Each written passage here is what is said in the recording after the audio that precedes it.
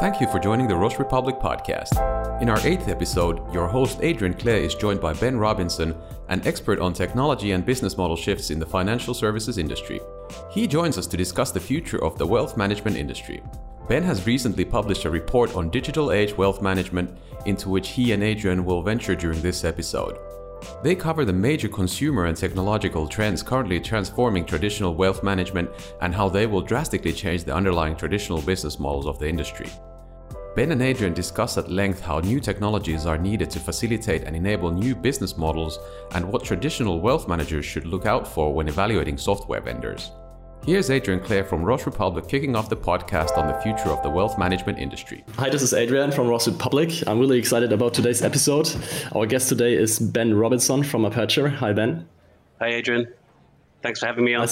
Nice to have you on the podcast. Yeah. So today, you're usually hosting podcasts, and now you're switching sides. So I think that will be interesting for you as well. Yeah, no, it's cool. It's a novel to be the interviewee, not the interviewer. Yeah. So thanks for the opportunity. For sure, yeah, I can imagine.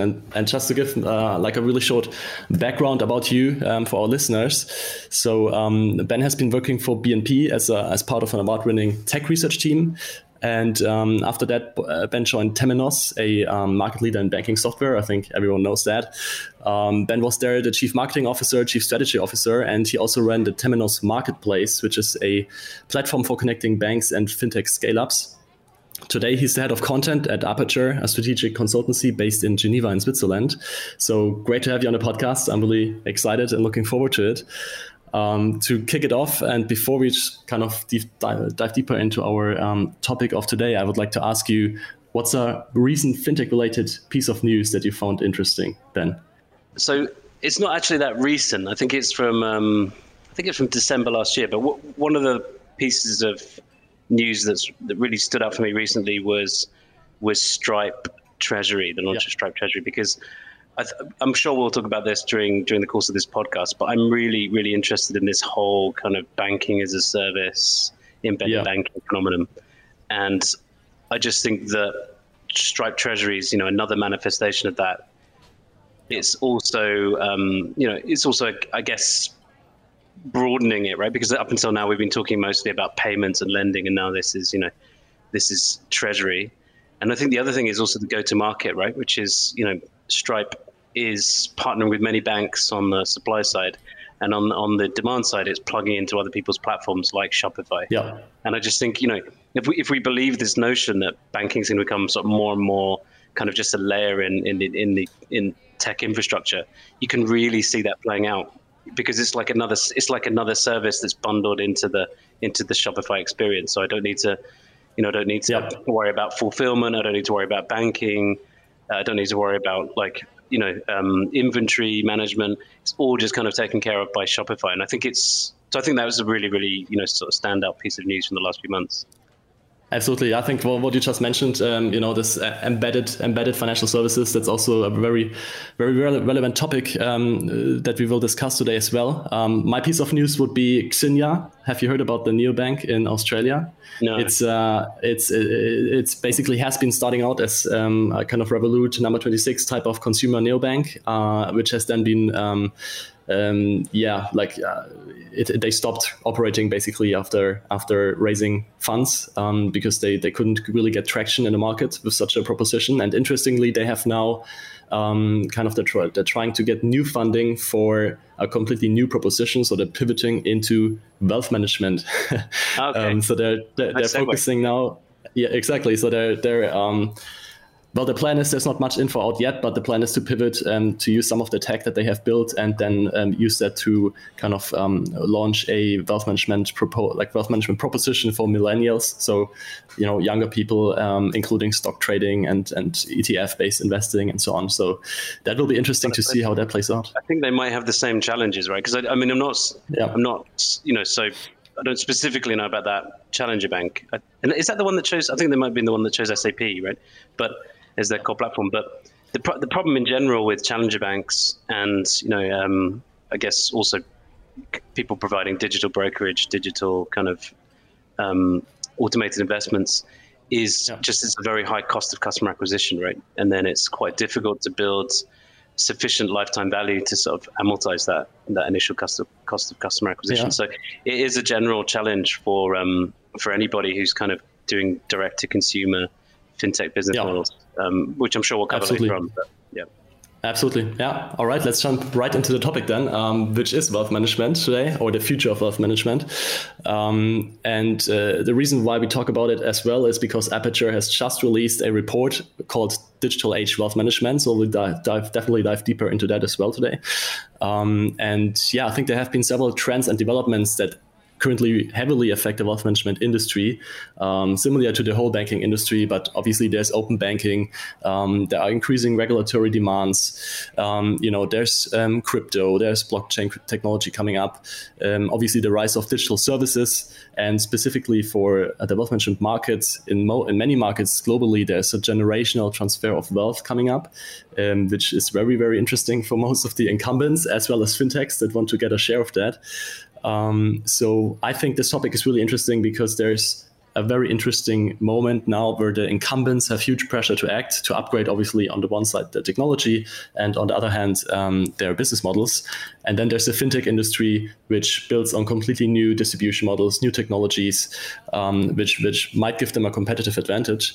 And just before we started recording, I checked the Crunchbase Wealth Management Fintech Hub, which listed over 200 fintechs active in wealth management, which attracted over 25 billion in funding. So I think this is now a sector that is definitely heating up. You haven't heard that much from wealth management fintechs as much as, for example, the retail-focused neobanks and so on. But I think this is now a good moment in time to now really analyze what's happening in the market here. So that's great to have you here today, since you spent so much time on analyzing the market. And my first question would be to you, what I really like about your posts and reports is that you're often talking about structural shifts. So really big shifts in industries that change the way the market operates, for example. So I think if we start from a macro perspective on this whole market, I'd be very interested to hear what you see as the big structural shifts in wealth management that really shape the industry. And for example, we could maybe start with the demographic shift. I'd like to start with like how societies are changing on a big perspective, and also on an individual level, where I'm pretty sure customers have changing attitudes towards wealth. What are your recent insights into the demographic shifts that influence wealth management? Sure. So I'm going to start from a sort of very macro perspective, right? Because every industry is digitizing, right? Even those industries where the consumption or the distribution of the service is still kind of analog or in person, right? Still aspects of that whole experience are digitizing, right? The customer discovery, the service definition, the customer acquisition, all these things are digital, even where we're talking about airline travel or restaurants and so on, right? So, and then what's happening with wealth management is, and this is partly accelerated by the pandemic, but as you said, much more accelerated by demographic changes, which is, this is now an industry where both the manufacture and the distribution are digital. Therefore, it follows that it's about to have a significant shakeup, right? Because we know what happens in industries that digitize, and this is about to play out in wealth management. And I think, as you said, right, that digitization is kind of not a new phenomenon. So why is wealth management suddenly more interesting than it was? And I think that's about demographics, because I think much more than regulation. So I think you could argue regulation, open banking is a big catalyst for, say, retail banking, digitization. But I think in wealth management, it's much more demographics. And in the report, we talk about several demographic changes. And I won't talk about them all, because the report's like 100 long, right? But anyway, I think if I were to pick up on a couple that are potentially more interesting than others, one is definitely the retirement of the boomer generation, because that has kind of twofold implications. One is that there's a big underserved or big white space opportunity. Most fintechs that you speak to, and it's also true of most wealth managers, they're very focused on the accumulation of wealth, right? So how can we help people to build wealth for retirement? And very few people are focused on what happens when you approach retirement age. How do you draw down your wealth in a sort of systematic and sustainable way?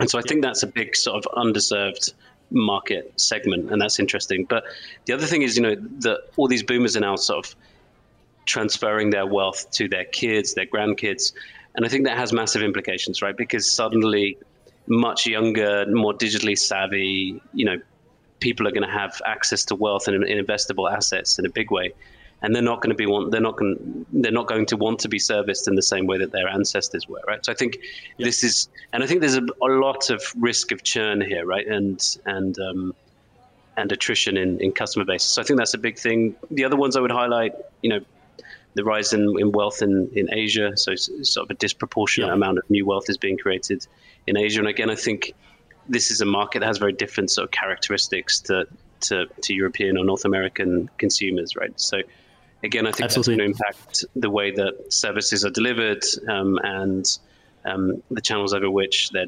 distributed. And then the last one I would highlight is women, right? So again, a lot of wealth is being inherited by women. Women are much more active in the workforce than they have been historically. And so you're seeing a big material increase in the amount of investable wealth that's controlled by women. And again, we talk about this in the report, but these women have different, habits, preferences, characteristics as a consumer group.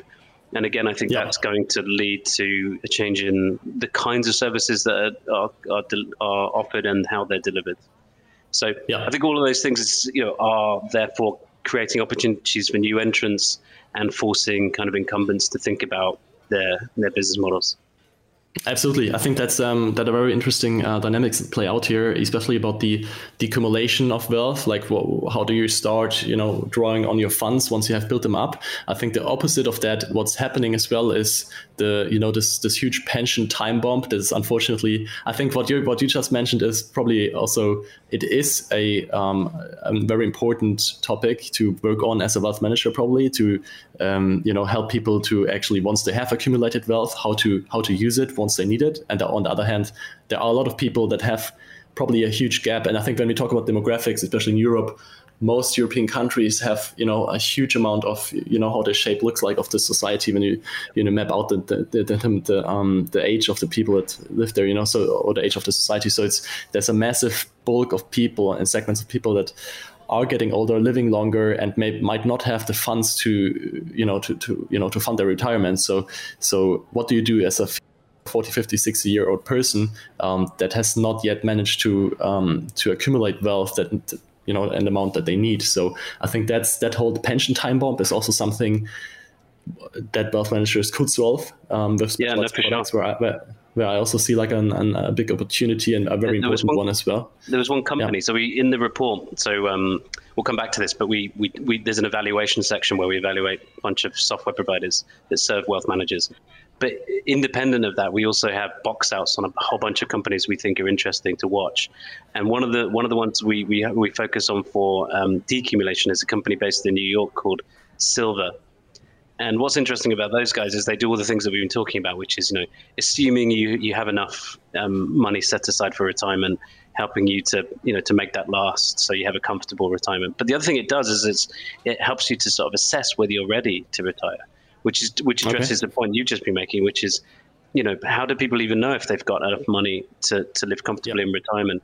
And one of the things that this app does is it's, if you don't have enough, it will help you to sort of figure out the age at which you should retire, or it will tell you, what kind of supplementary income you need by taking a part-time job or whatever. And it'll also give you access to a marketplace where you can sort of lower the cost of sort of home insurance and these kinds of things to help you also make your money last. So I think that's a really interesting service because it addresses both the thing that we've been talking about, which is, wealthy people that have enough and making sure that that's kind of drawn down in a sustainable way, as well as helping people assess whether they're even ready to retire in the first place.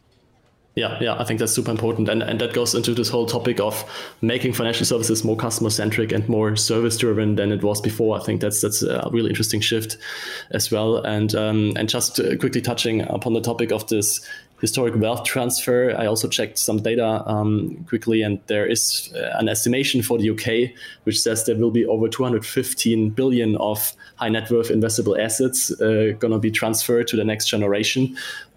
which obviously is a very important topic for wealth managers. And as you mentioned, there might be a huge churn if you don't manage to catch these new type of segments, which are younger, which have different kinds of expectations. And just I think as a case in point, especially due to the pandemic in Germany, there have been so many new fintechs that allow people to invest, which goes more into the direction of self-directed investing and so on. There's Books from the Netherlands, there's Trade Republic in Germany and so on. And they have been seeing a massive amount of new users, especially it might have been obviously driven by the pandemic because people are at home and might see like big crazy changes in the stock markets and want to take part in it.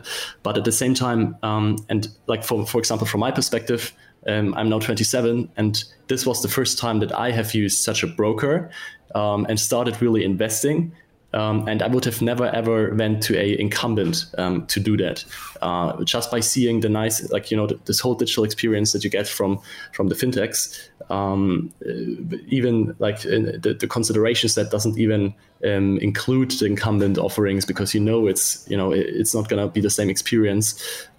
So I feel like this is a very important topic to think about, especially as an incumbent wealth manager, how to catch these new type of generations that will have investable assets with new products and new services. So I think we could talk forever about the demographics. Yeah, no, I think, I think what you're highlighting is that your demographic, that demographic is both almost like paradoxically both overserved and underserved, right? Because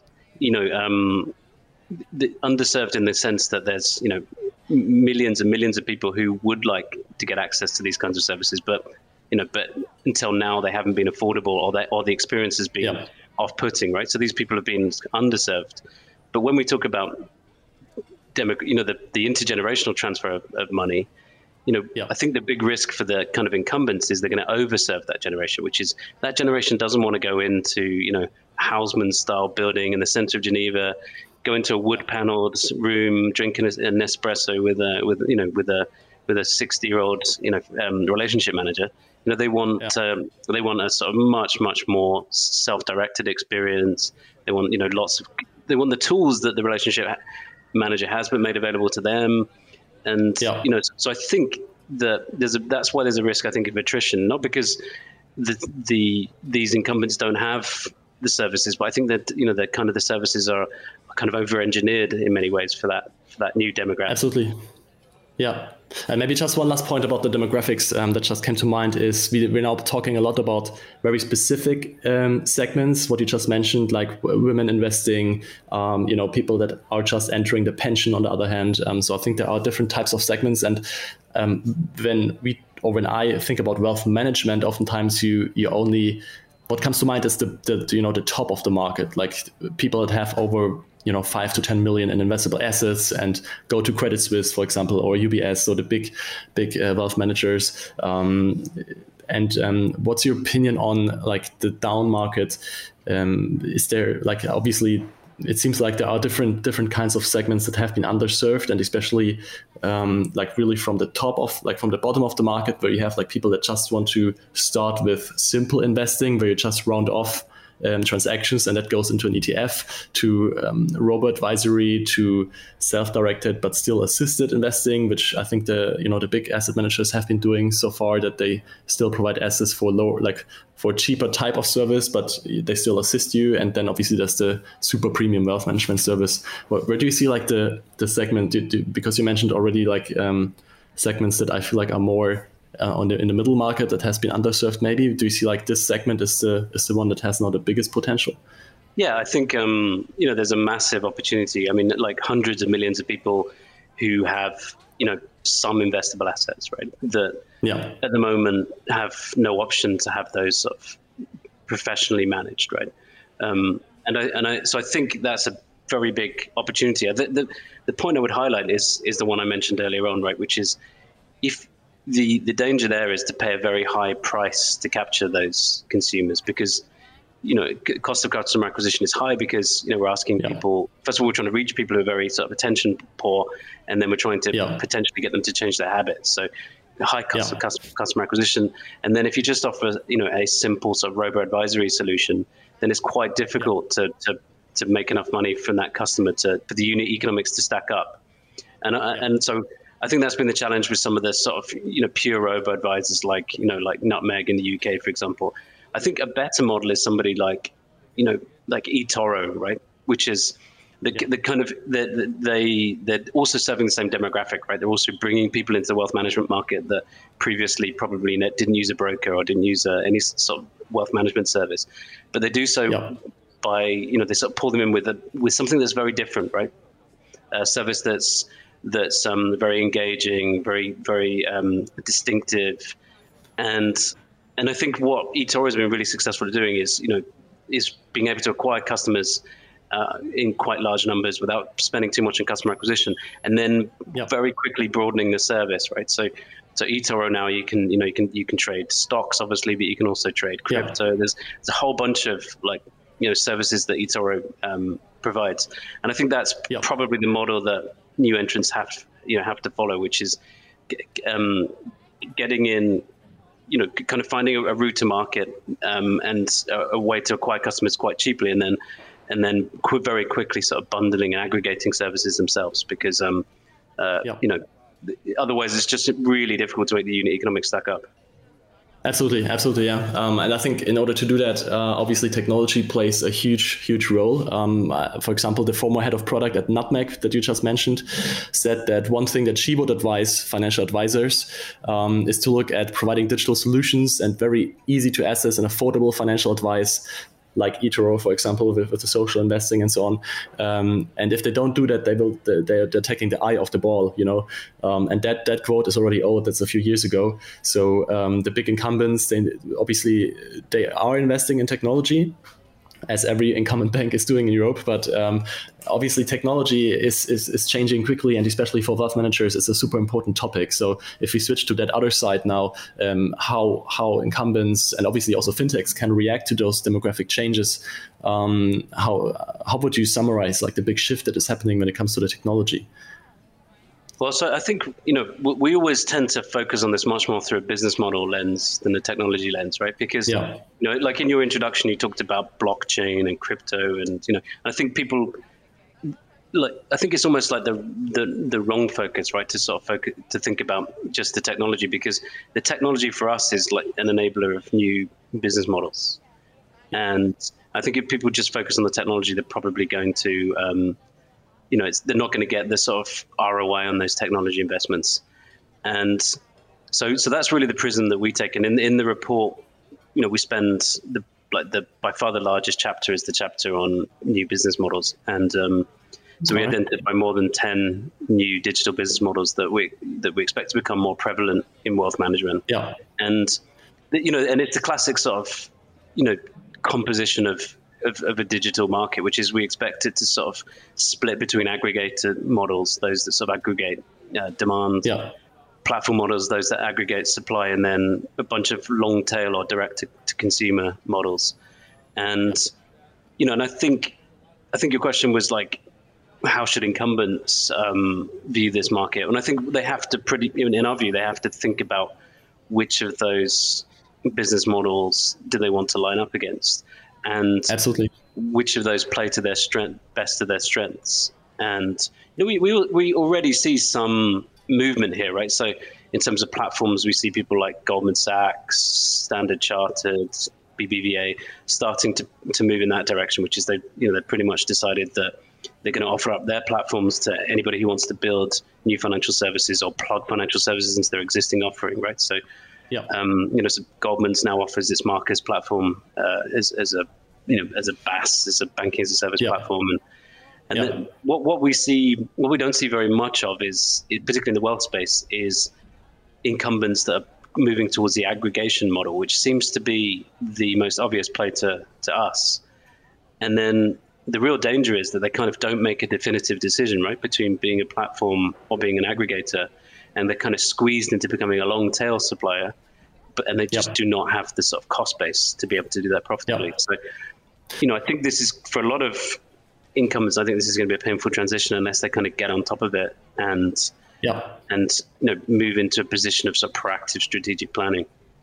Yeah. I think that's a very, very interesting twist. I mean, when I always like read the reports and talk to bankers, everyone is talking about replatforming and kind of using, migrating to the cloud. And I think there's always this technology lifecycle, and often those discussions are around the cost base and around saving costs. Whereas what you just mentioned, rarely I see that people are holistic, or like the people that work in the industry are holistically looking at emerging business models and as technology as a way to enable those new business models, and not just as a way to cut more costs or to streamline operations and so on. So having this holistic business model focus is I think a very interesting perspective to look at it when you look at the tech. So I guess we'll come back and discuss the evaluation that we did, but we sort of separate the vendors into their ability to help introduce new technologies and new business models.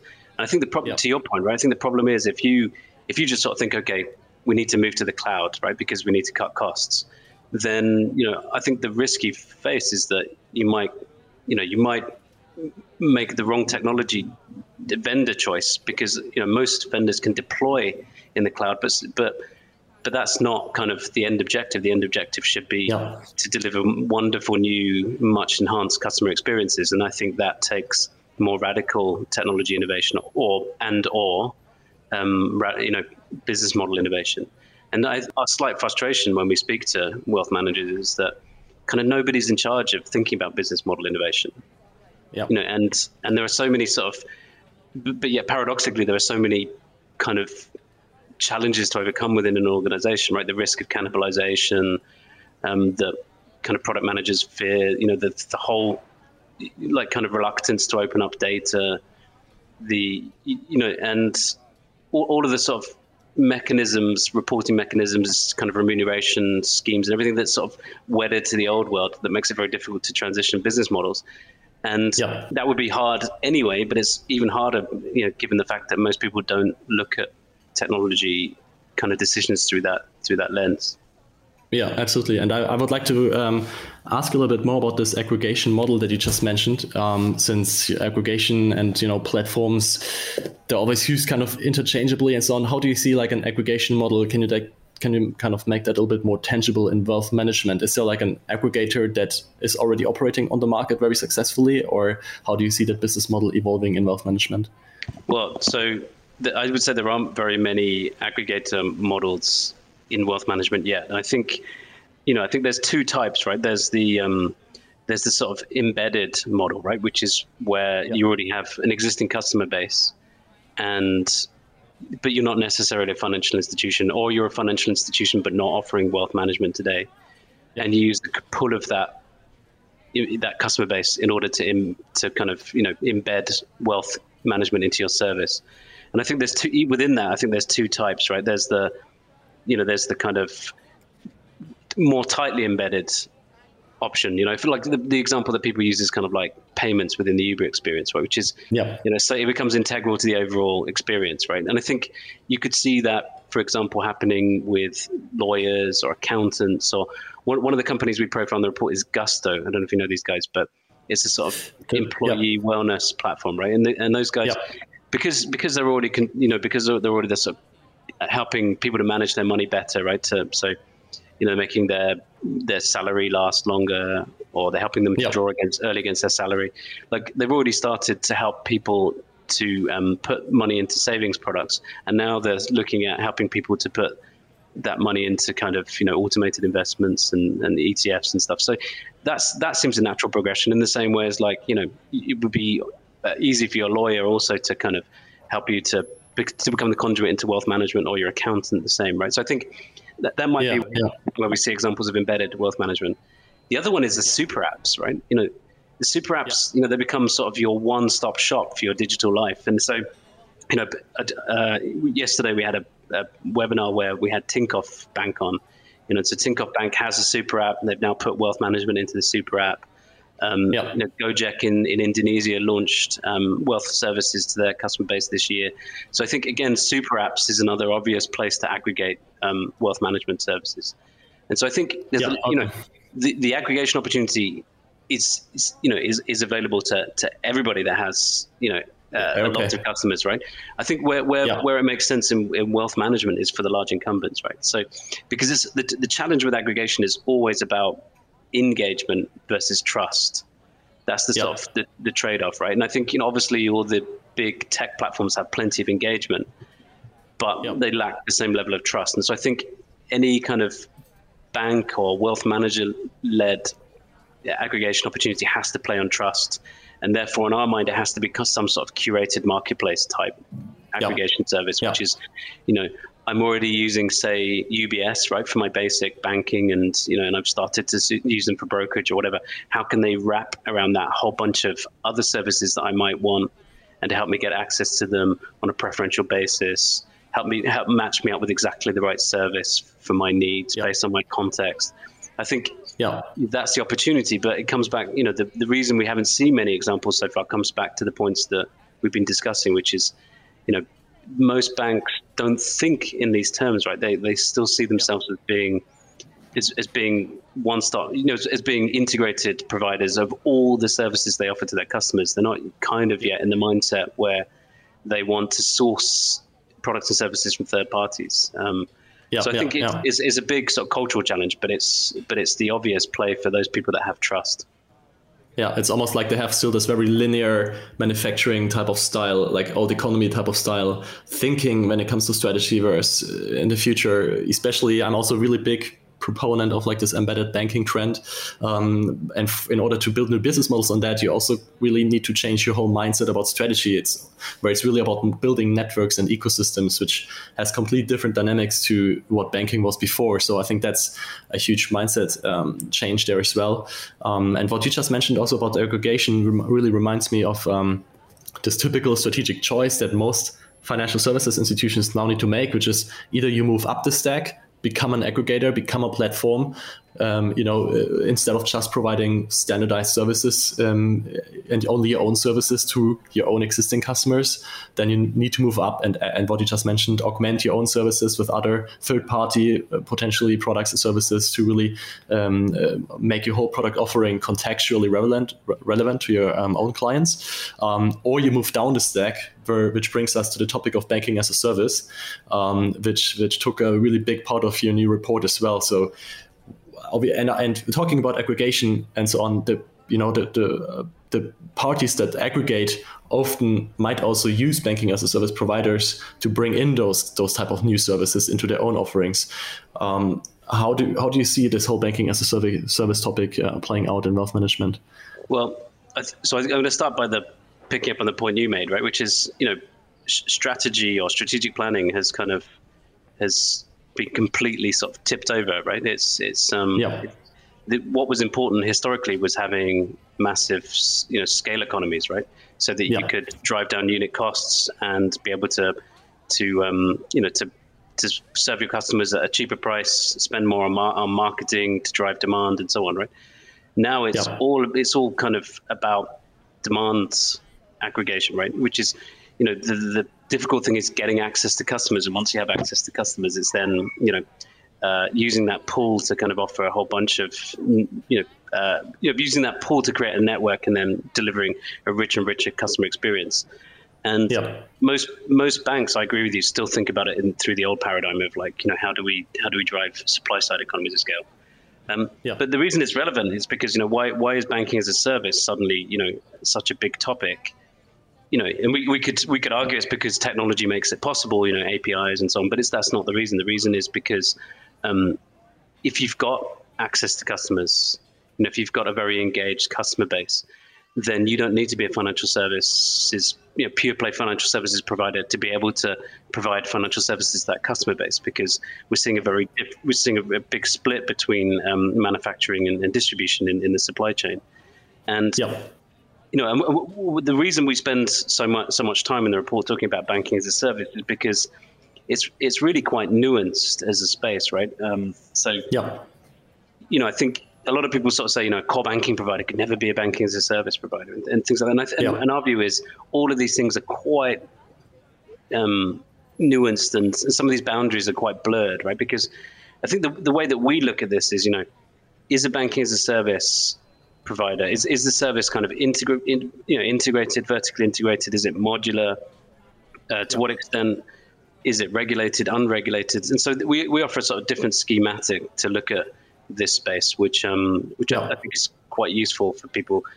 But in addition, I think what's starting to play out is that we're probably entering into kind of a 3-horse race here, right? Which is, who's going to dominate the banking as a service space, right? Who's going to provide the platform that sits between sort of many brands on the demand side that want to integrate banking into their service, between the many banks on the supply side that are going to do the sort of regulated parts of banking, right? To offer the balance sheet, or in wealth management context, who's going to be offer the custodian services and so on, right?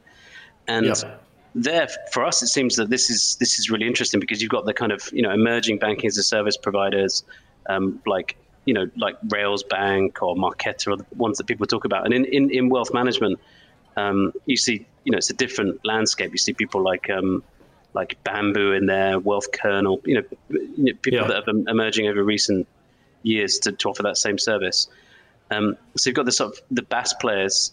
I think the open banking providers, people like Bud and Tink and these kind of people, they could easily move into banking as a service, right? Because up until now, they've sort of been helping consumers connect their data with brands.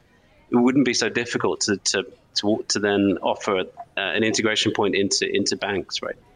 And then the last ones is, I think you might see SaaS providers start to move upstream into that space, right? Because if you're already providing a software package to a wealth manager or a bank, right, that's helping them to digitize their experience for their end customer, it wouldn't be so hard to then help them to offer up APIs to embed that into brands. So I think we're going to see probably a 3-horse race between BaaS providers, between open banking platforms, and between the SaaS providers kind of moving upstream.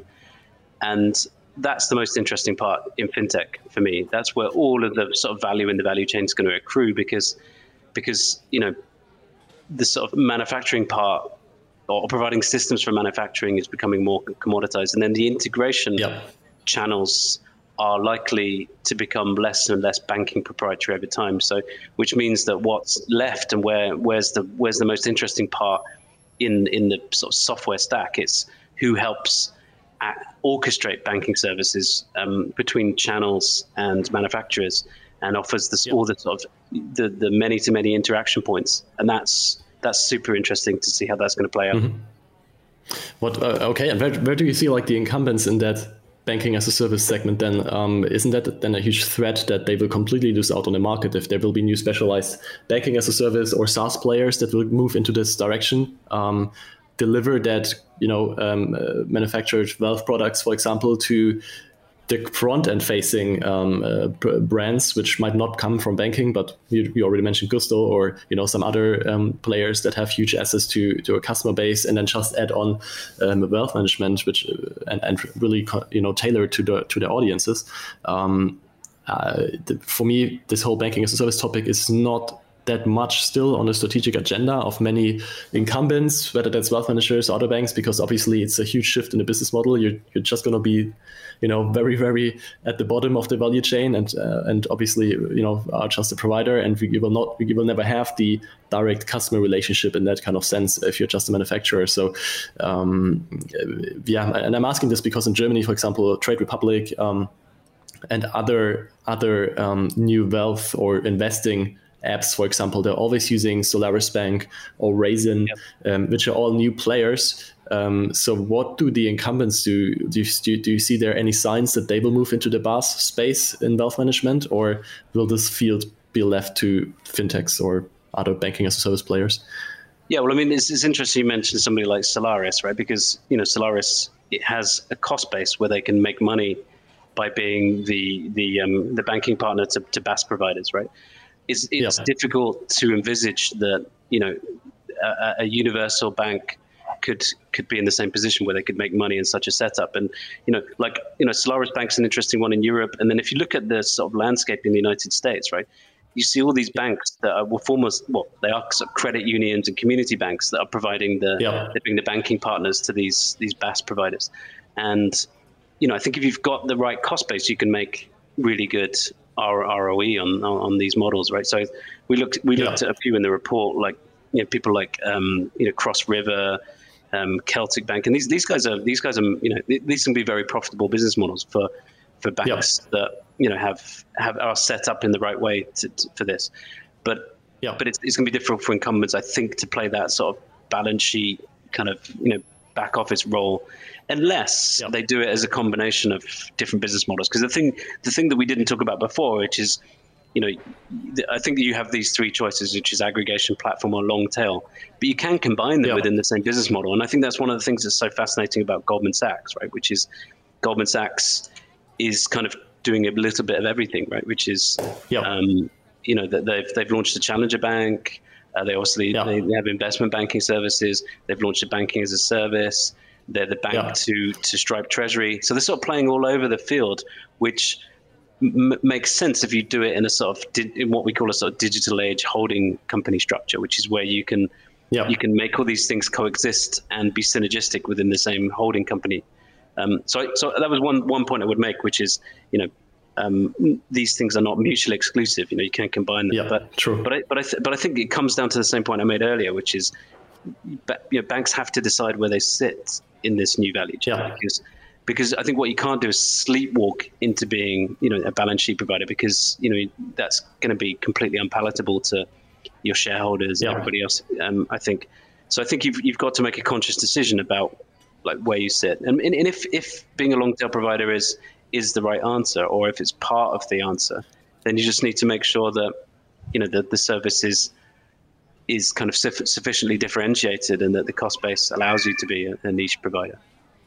Yeah, absolutely. I really like the Goldman Sachs example. I think they're doing everything right when it comes to the banking as a service play. Whereas they have, I think, launched it as a completely separate business unit a few years ago, and obviously built it up very strategically and layered more and more services on top, from the banking as a service platform to very recently the self-directed invest, or like it's not really self-directed investing, but you can now invest with the Marcus app.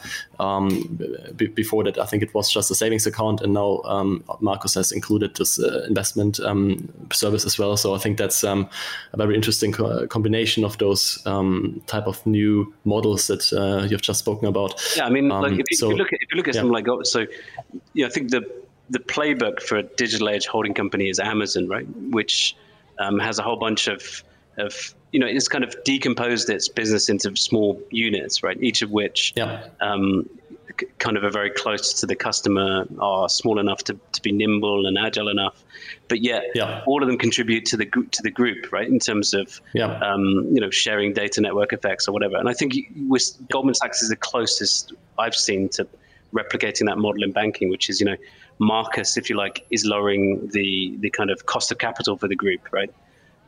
Marcus, as in Marcus, the platform is becoming a platform on which the group can run all of its services, a bit like AWS, right? But at the same time, it can also work for others and can become a sort of revenue generating opportunity as well. And I think, I agree with you. I think we see a few banks that kind of, I believe, are adapting pretty well to the digital age. We talked about Standard Chartered, Goldman's, BBVA, ING. These kinds of banks, I think, are understand what it takes for success in the digital age and are getting there, right? And are sufficiently, and are transitioning, building these sort of digital age holding company structures such that they can play across many different markets, but make it work for the group as a whole, by leveraging data network effects and so on. Yeah, absolutely.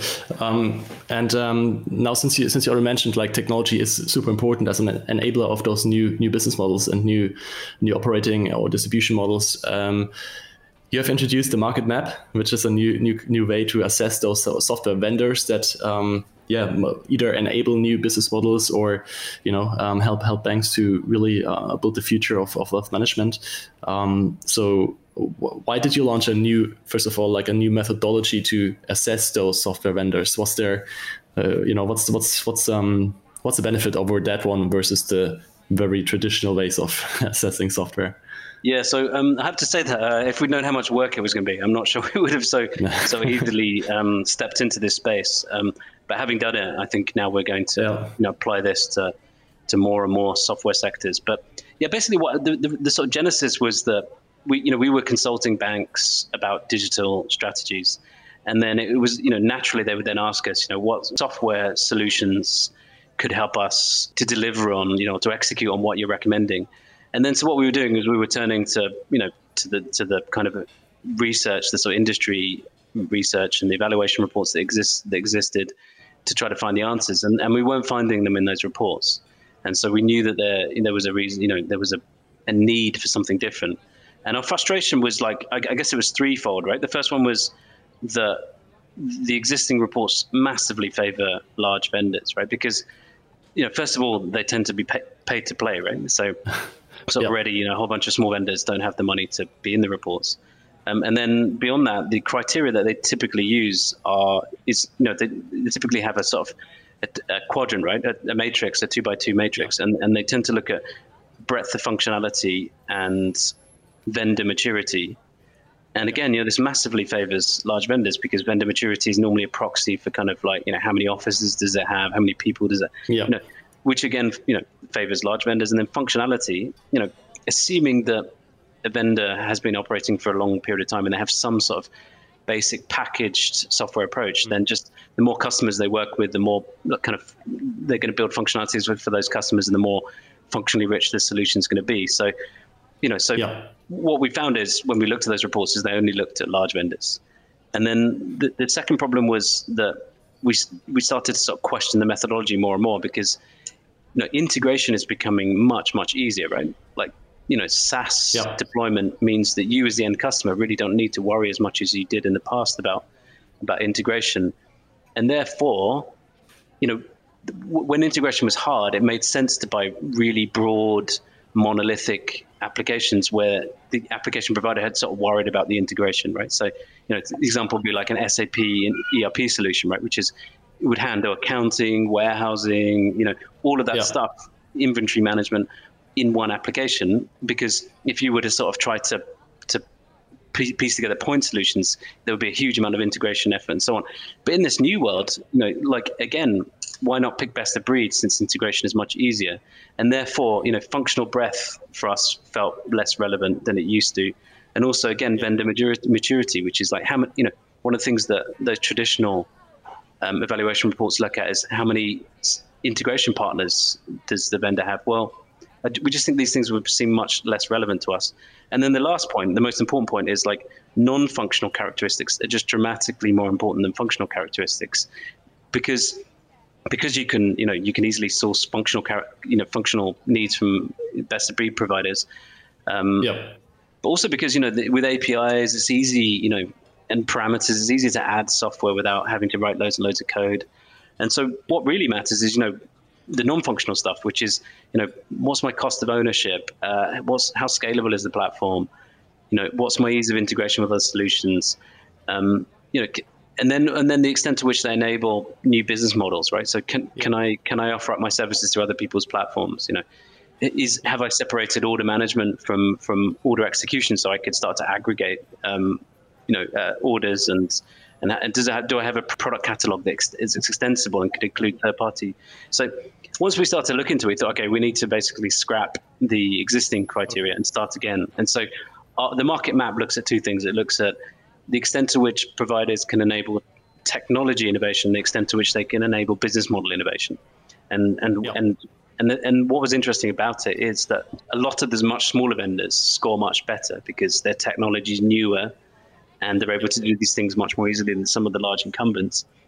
Because in the end, the number of years you've been in activity sometimes correlates with having quite legacy technology, right? So that's one of the things that people look at the market map and particularly compare it to a traditional analysis. And we actually do this side by side in the report.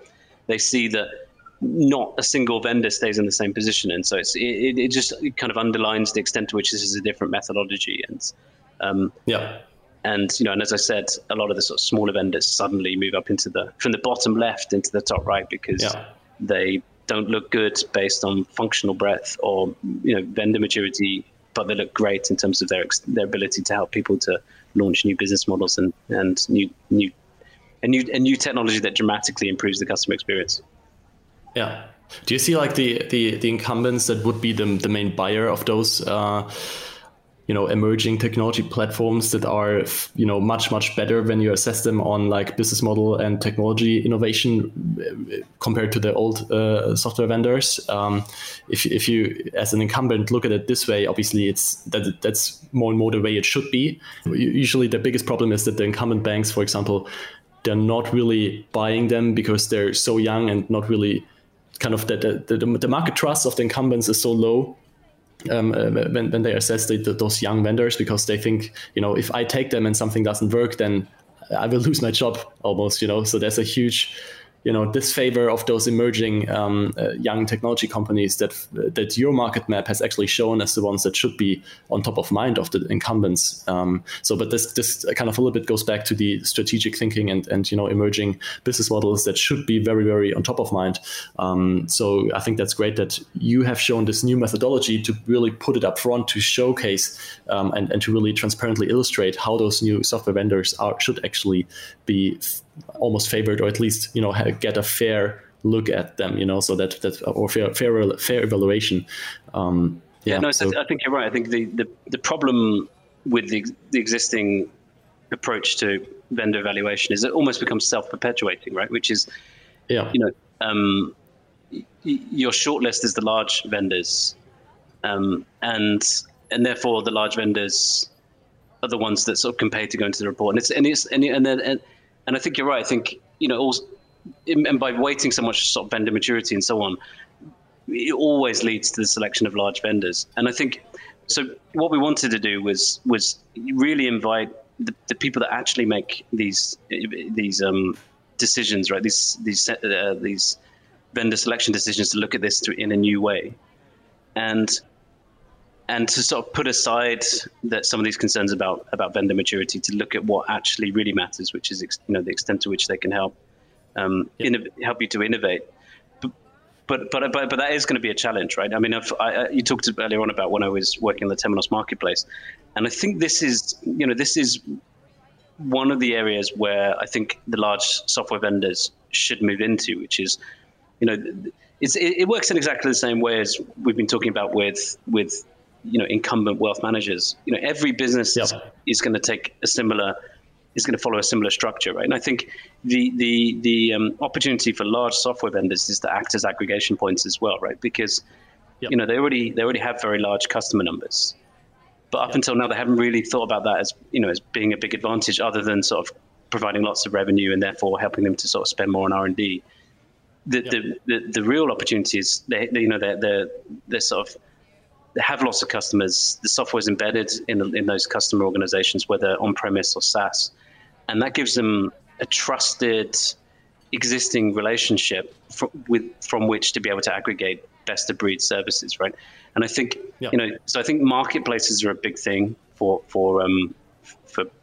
kind of large vendors to provide the sort of, not just the integration points into those third-party services, third-party application providers, but also, as you said, right, to overcome those challenges around, procurement, and to make it much easier for a large bank, for example, to buy a small tech vendor, which is, you become not just the integration point, but also you help with by certifying that application potentially and helping with procuring that application easily, which is interesting. And then I think in this whole kind of new world of open finance, I think there's also another aggregation point, which is you don't just help banks and wealth managers to access complementary banking applications, but you also help them to access banking services.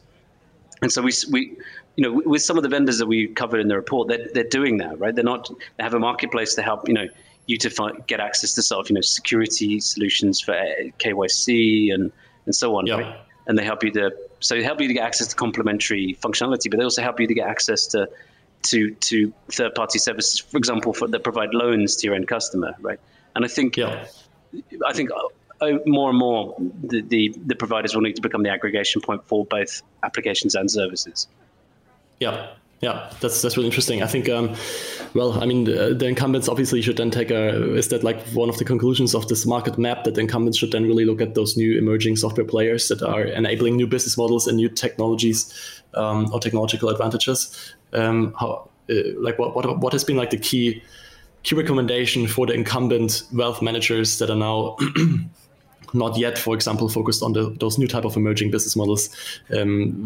How far do you see like this evolution now playing out?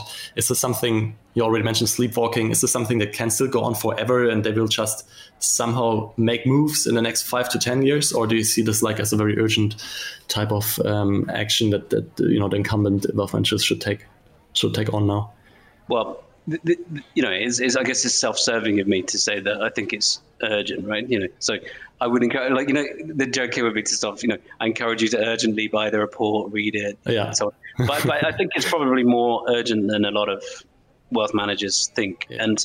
And one of the interesting things with the pandemic has been, I think it's sort of underlined to people the need to sort of improve or change their delivery models, right? Because self-evidently it was very difficult to meet customers in person during the pandemic. Or it has been very difficult to meet people in person during the pandemic. So I think we've seen a lot of sort of movement on delivery models, but in some ways it's taken the pressure a bit off some of the other business model innovation because people have seen assets go up. They've seen trading volumes go up and so on. So that's kind of cushioned them a bit from some of the other changes that are necessary, because business model innovation is really a function of delivery models, sourcing models, and operating models. And I think what will happen post-pandemic is they may have made some changes, probably quite superficial changes to delivery models, without changing those other two parts of a business model, i.e. sourcing models. We've been discussing a lot about this, which is blending in third-party services into their business, but also the operating model of being able to sort of to have the kind of technology and the organizational capabilities to orchestrate, to aggregate and so on. And I think what will happen is post-pandemic, these changes will then catch up, and they'll be in a position where they see new offerings suddenly taking market share a bit faster than they were pre-pandemic. And so I think it's I think there's sort of more to do, and so I think a lot of these sort of strategic questions need to be asked sooner rather than later, I would say. Yes, absolutely. I completely agree. I think there are some really big structural shifts that we kind of briefly touched upon, like the demographic change, pension time bomb, generational wealth transfers. Obviously, also due to the pandemic, like this huge kind of acceleration in the use of or adoption of digital tools and so on. So this is something that sometimes might happen quite slowly, and then suddenly it really accelerates fast. And then if you haven't really prepared for those structural shifts, then you're suddenly a big loser in terms of the whole business dynamics that are playing out then quite quickly. I think one of the ways in which we see it playing out in banking is all the cross subsidies that exist within a business model, right? Because a lot of services are cross subsidized by other services, and what we notice is that once you start to unpick those cross subsidies, because for example, one business line is becoming under attack from a new entrant or whatever, the whole edifice becomes quite unsteady, right? So I think, when you like, one of the fascinating things when you speak to somebody like Tinkoff Bank is that they really view every single part of their business through the prism of unit economics, and then they all have to stack up based on unit economics first of all. And then the way they look at their business is every single one of those businesses has to be in some way synergistic to the whole, right? So we talked about Goldman Sachs. How can it lower the cost of capital for the whole group? How can it provide us with data network effects that can lower the cost of customer acquisition in parts that are not directly related to the individual business unit and things like that? So I think that's the way in which people should start to look at their businesses, which is. Everything has to stack up on unit economics, and then you have to look at that entire whole to think about how can we generate synergies between all these different business units. Ultimately, how can we generate network effects from all these different business units, or potentially supply side economies of scale where you can share, like Goldman's does, the IT costs amongst the whole group and third parties. Yeah.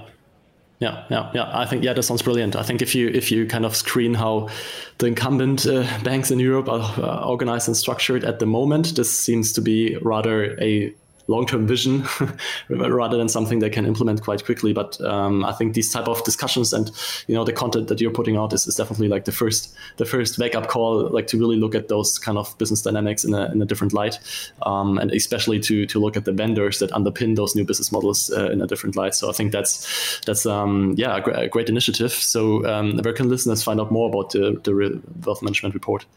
So they can come to our website, which is aperture.co, and on there they can search for the market map, and through that they can access the report. We're also publishing lots of content around the report. So our latest podcast is a discussion of some of the themes from the report, and we're putting out a bunch of blogs. And so if they want to sort of get a feel for what's in the report before they buy it, they can look at the blogs we're putting out and listen to some of the other content. Absolutely, and of course you mentioned already quite a lot of what you're covering in your report in this episode. So I think that's a really good primer, and I highly recommend to check it out on aperture.co. So is there anything else you would like to mention, or did we cover everything? I think we covered everything. Please. I'm grateful for the opportunity to talk about the report, and I think it took us nearly 6 months to pull it together, to do the vendor evaluation, to do the deep dive on business models and demographic trends. So I hope that those people that do read it find it to be valuable, and we'd love to hear feedback from people, because as I mentioned before, we're intending to take the same approach to other segments, such as the lending market. And so we'd be very interested in what people think about the report and also the vendor methodology that we've introduced. Absolutely. Yeah. Thank you, Ben, that you have joined this podcast today. So it's been a pleasure. I think we could have talked for at least a few more hours about all those different kind of big macro shifts. But I mean, wealth management is a huge topic, but I really like the industry. So it's always great to really catch up on the latest developments there and what incumbents should do next, and how fintechs could really capitalize the emerging trends and developments in the industry. So I really like that. I like the topic. So thank you for having joined us today. Adrian, thank you very much for having me on. I really appreciate it. Thanks, Ben. Yeah. See you soon. Bye-bye.